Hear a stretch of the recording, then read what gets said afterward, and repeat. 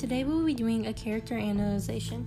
First, we will be talking about the personality of Elizabeth Hamilton.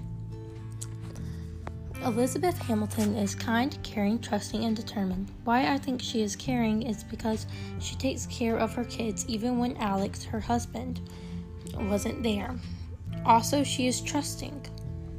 How I know this is because her sister says, "You will never find anyone as trusting or as kind," in the song Satisfied. And Eliza shows this throughout the play in her actions.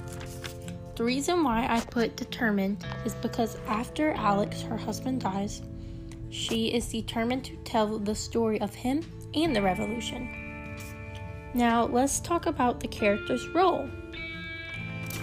I think Eliza is a foil because she helps the protagonist and highlights his qualities. I know this because you can see Eliza shows Alexander is not a family man and spends more time on work than with his family. And Alexander puts his own ambitions before anyone else or anything else. Now, let's talk about the character's development. Does your character change, you might be asking? Yes, Eliza does change. I think she gets more loyal to her husband, Alexander, and she spends her 50 years telling his story and the revolution, and also she makes an orphanage for Alex.